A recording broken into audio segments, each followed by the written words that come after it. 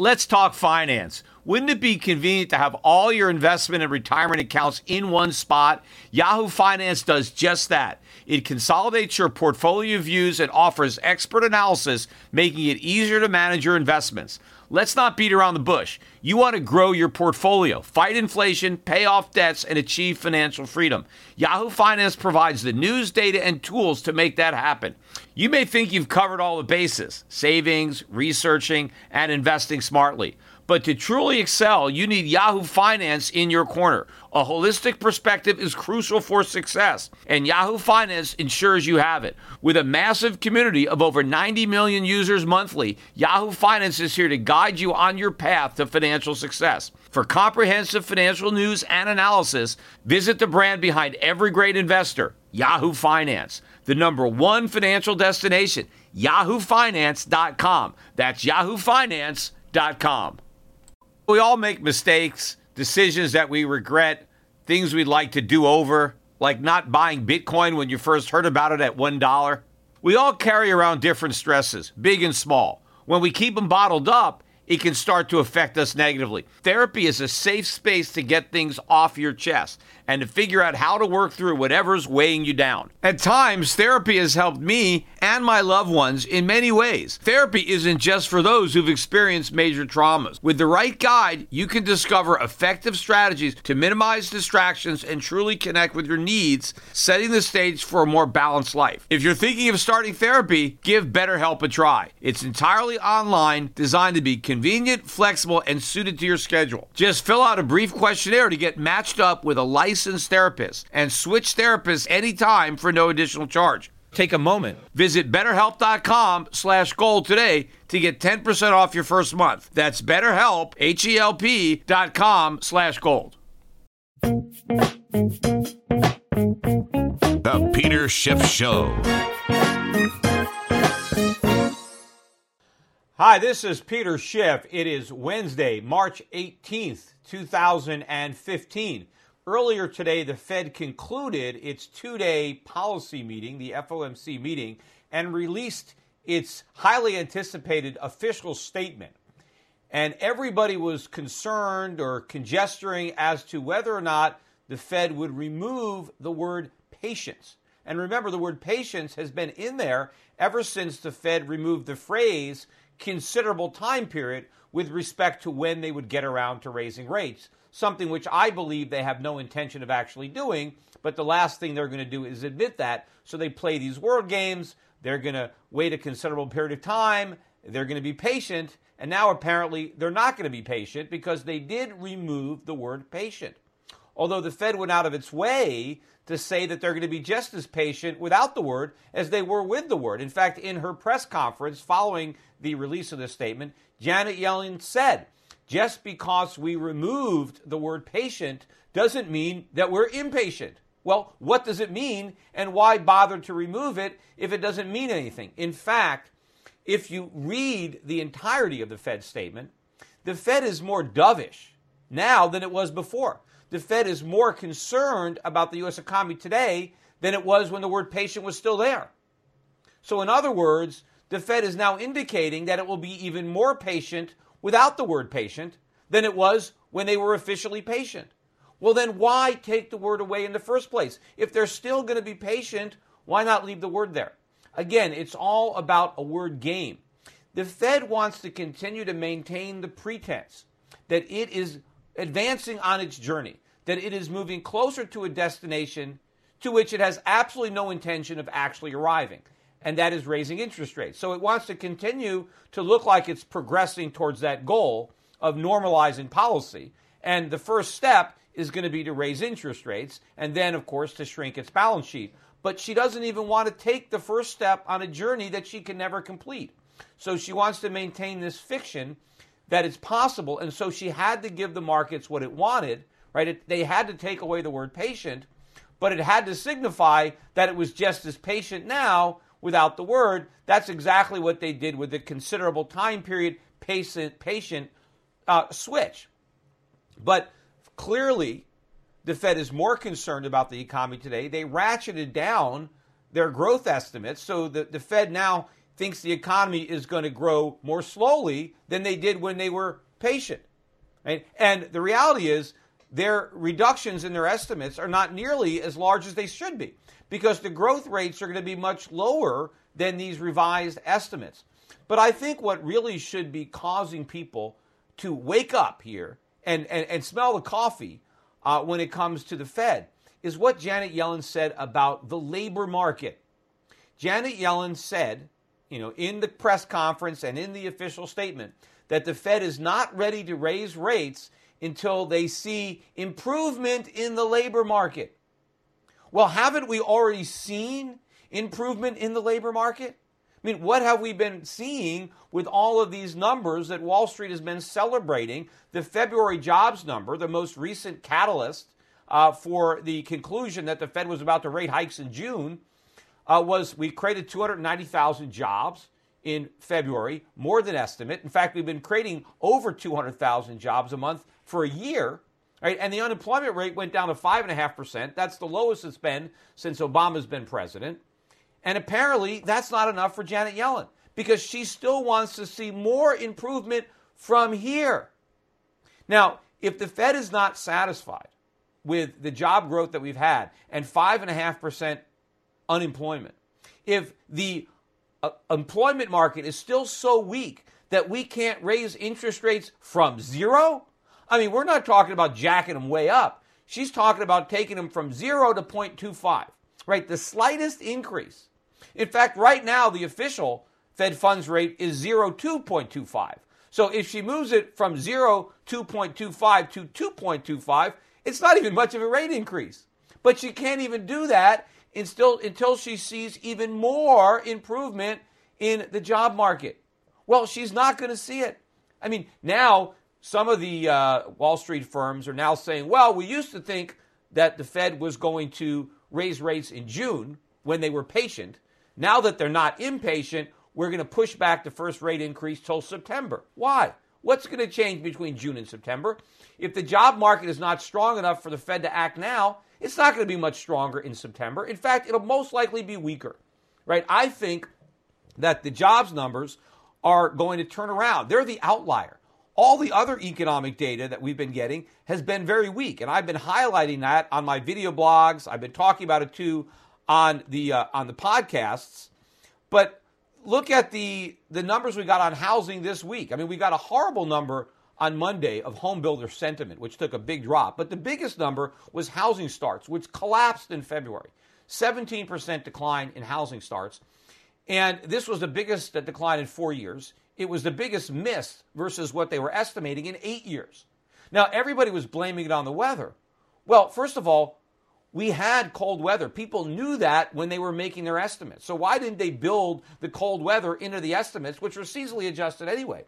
But also, we're talking about a huge collapse this February over last February. And by the way, it snowed last February too. We had horrible weather in February in 2014.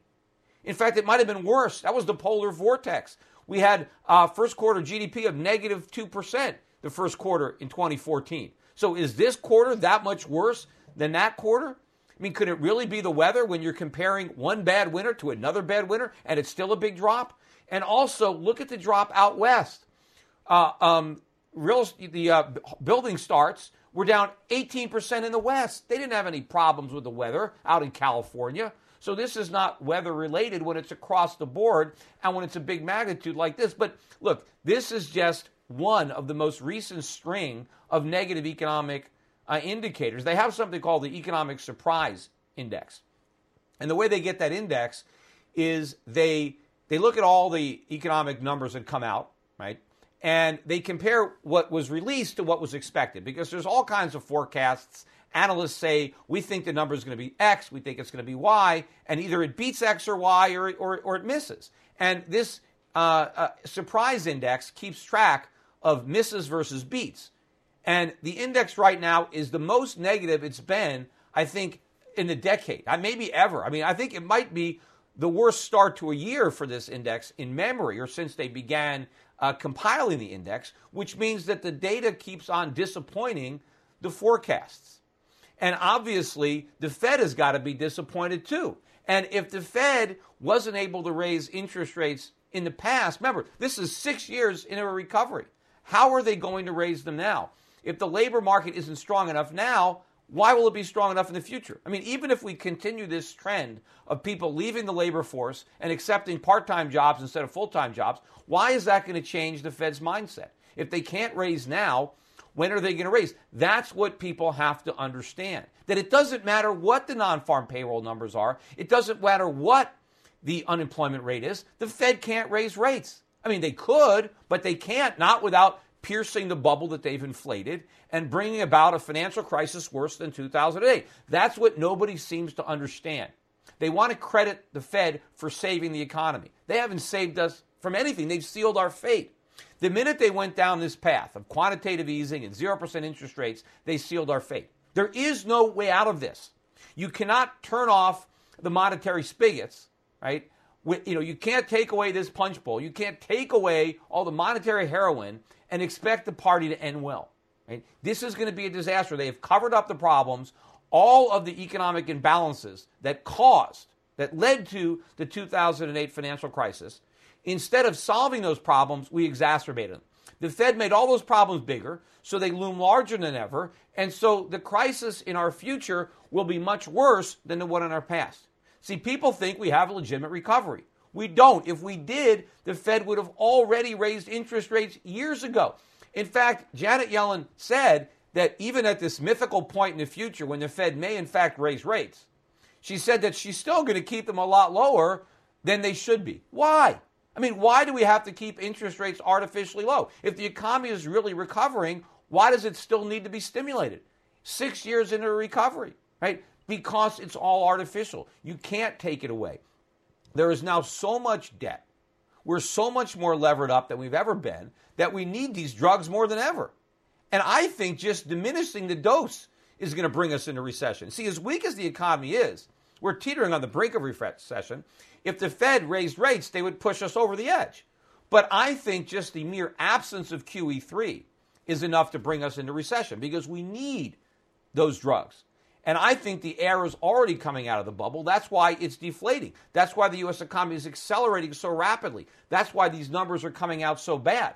And it's only a matter of time before the jobs numbers catch up to everything else because they're the outlier. All the other information is bad. Everybody is waiting for the other economic data to improve, to reflect the strong jobs data. What's more likely is the jobs data is going to come down to reflect all the other data, right? That's what's giving you a better picture of the economy. Meanwhile, the dollar's had this huge run up on the anticipation of rate hikes, on this false belief in this legitimate U.S. recovery and tighter monetary policy. Now, they got a small taste today when Janet Yellen, inserted this dovish tone into her statement, where she took out the word patience, but really put it right back in again without putting it in because she indicated that the Fed is going to be more patient now that they've removed the word than they were when they still had it in there. But I think as big a reaction as the dollar had, negative today, and this was the biggest drop in the dollar in years. The dollar lost about 3% of its value across the board. Gold was up not much, $20. Oil was up a couple of dollars. But I think had Janet Yellen left the word patient in there, it probably would have been even worse for the dollar because that might have indicated that the Fed was even more concerned than they're letting on to be. But they are trying to, again, maintain this pretense that they're progressing towards some kind of end game, right? Their exit strategy, which they don't have. I've said many times that it's far more likely that the Fed will launch QE4 than raise interest rates. And of course, that's what's going to happen. While she's waiting for the labor market to improve to some ideal level that she can't really quantify, but she'll know it when she sees it, but we're not there yet. While she's waiting for that, something is going to happen, and that's going to be recession and a reversal, where now the unemployment rate starts to move up, we start to destroy non-farm payroll jobs, and then what is she going to do? She's already said we're not going to raise rates until the labor market gets even better than it is now. Well, what happens if it gets worse? Well, then, of course, the rate hikes are off the table indefinitely. And if it does get worse and we go back into recession, what is the Fed going to do? Do nothing? No, of course not. They are going to do QE4. They've had that card up their sleeve the whole time. They're just not letting everybody know it's up there. They're bluffing that they're going to do something else, and they're trying to maintain this pretense as long as they can, and they've bought themselves a lot of time. In fact, the big rally in the dollar means that the dollar has a long way to fall now before there's a real currency crisis. And I believe it's a long way down when people start connecting these dots, when they put two and two together and realize that the box the Fed is in. Now, the Fed has also said that if inflation gets to 2%, well, then they might raise interest rates then too. That's not true. That's a lie. I don't care how high the official inflation rate gets. Yellen's not going to budge.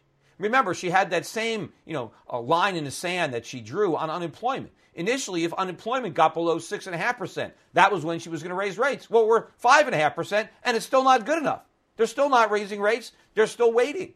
So if they cross that line in the sand, they're going to cross the inflation line. And in fact, that's the goal that they're likely to hit. And it's not going to improve the economy, the fact that the cost of living is going up, but we're going to get above 2% inflation. We're going to get way above 2% inflation, and the Fed isn't going to do anything about it with respect to interest rates. The Fed is not going to raise interest rates until the markets leave it no choice, until there is an all-out currency crisis, until the dollar has collapsed, not just surrenders the ill-gotten gains of the last year, but it's going to have to be much, much lower than that. It's going to have to be in free fall.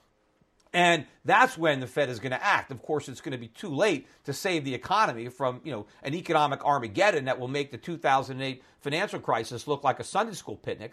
But that is what is in our future. And also, I think what is going to be happening that is going to send the foreign exchange markets, into a tailspin or tizzy or whatever, is that when the dollar turns, that's what's going to unleash commodity prices. Oil prices will come back up. Other commodity prices that were falling based on the anticipation of rate hikes, right? When they realize that they're going to get QE4, right? If you thought QE1 or 2 did a number in the commodity market, wait till you see QE4. And when these commodity prices really start to surge, they're not just going to surge in dollars. They're going to surge in all these currencies. And then all these countries and all these central banks around the world that jumped to the wrong conclusion, that saw this drop in commodity prices and panic and said, oh my God, deflation, what are we going to do? Right? And then they cut interest rates because they wanted more inflation, they're going to get more than they bargained for. And so I think a lot of these central banks around the world, 20 some odd central banks have cut interest rates here in 2015. Probably by 2016, those same central banks are going to be hiking rates to put out the inflationary fires that they lit on purpose. But the one central bank that won't be doing that, or one of them, is the Fed. They're going to be doing QE4. So the markets have it ass backwards. They've positioned themselves for a tight Fed, where the Fed is the only central bank tightening and everybody else is cutting. What's probably going to happen is everybody else is going to be raising rates and we're going to be doing QE4. And what happens to the US dollar in that environment? It falls through the floor. And then the party comes to an end. Then the Fed can't pretend anymore. How high can the inflation rate get and the Fed still maintain some semblance of credibility if it doesn't try to raise rates? And of course, when it tries to raise rates, a quarter point's not going to cut it. Right? Remember, Russia just had to jack interest rates up to 17% not too long ago to save the ruble. Paul Volcker had to raise interest rates near 20% to save the dollar in 1980. Well, the dollar's in a lot more trouble today than it was then. The U.S. economy is in much more trouble today than it is then, and it might take a much higher rate of interest than 20% to save the dollar. Of course, we can't afford 20%. We can't afford 10%. Janet Yellen doesn't even think we can afford 0.25% because she's keeping rates at zero no matter what. So we are headed for a huge day of reckoning.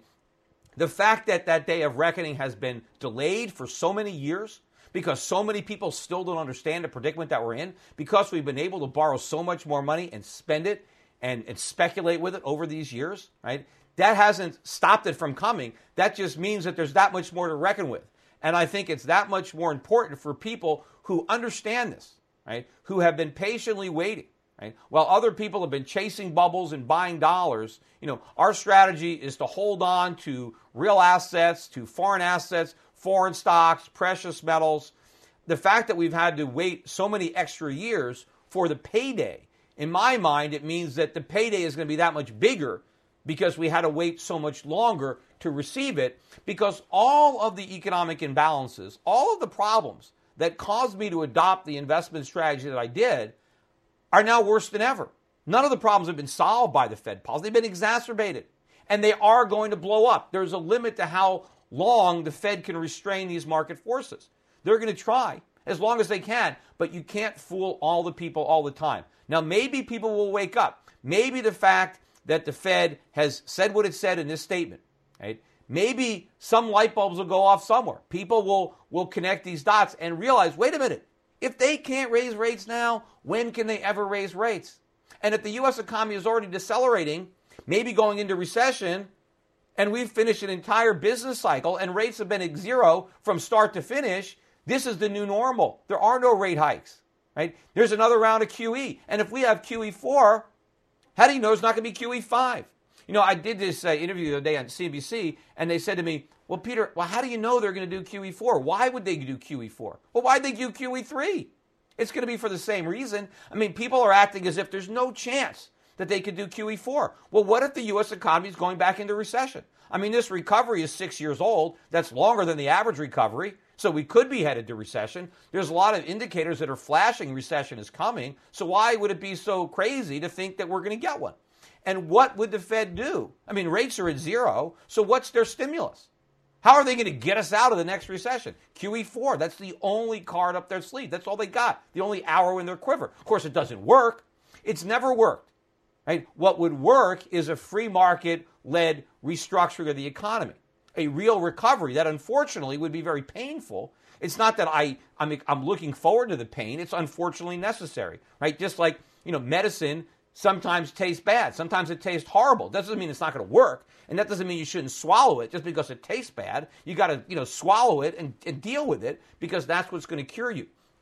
And the only thing that's going to cure this economy is a legitimate recession where the Fed stays out of it, where the Fed lets interest rates go up and lets companies fail, right? Lets banks fail. Lets asset prices come down. Let debt go into default. Let debt restructure. I mean, we have so much debt in this country, it's better to restructure it and default on some of it than try to inflate it away. But the Fed is trying to go down the politically expedient path, but unfortunately, it's not going to be able to do that.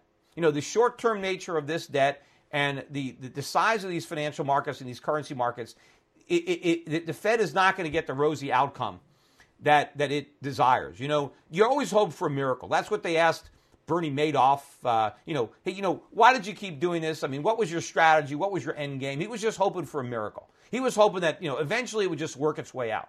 The Fed is just hoping to throw a Hail Mary that somehow, if they can just delay the inevitable long enough, that the inevitable won't happen, that some miracle will happen to save us. Well, it didn't work out for Bernie Madoff. It's not going to work out for the U.S. economy. It's not going to work out for the Fed. The day of reckoning is going to come. Maybe the beginning of the end was today. Maybe. I don't know. Maybe the dollar has one more rally left in it. I don't know. Market timing is very difficult to do. It's harder to trade.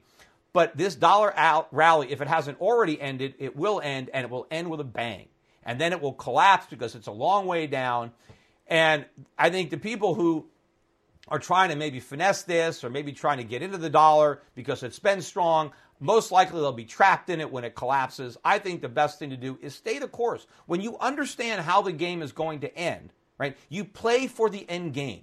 Don't play for all of the short-term swings because nobody is really smart enough to trade them. Maybe some people are, or maybe some people think they are, but most people learn the lesson the hard way. The lessons that I've learned is when you understand the end game, stick to your strategy and ride it out and have the last laugh.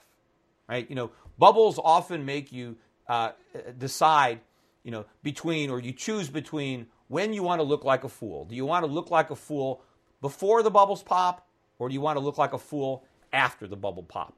I always choose looking like a fool before it pops because I want to have the last laugh after it pops. Because I think the people that look foolish during the formation of a bubble, they walk away with all the money. The people that look like geniuses during the bubble and they find out what fools they really were after the bubble, they go home broke.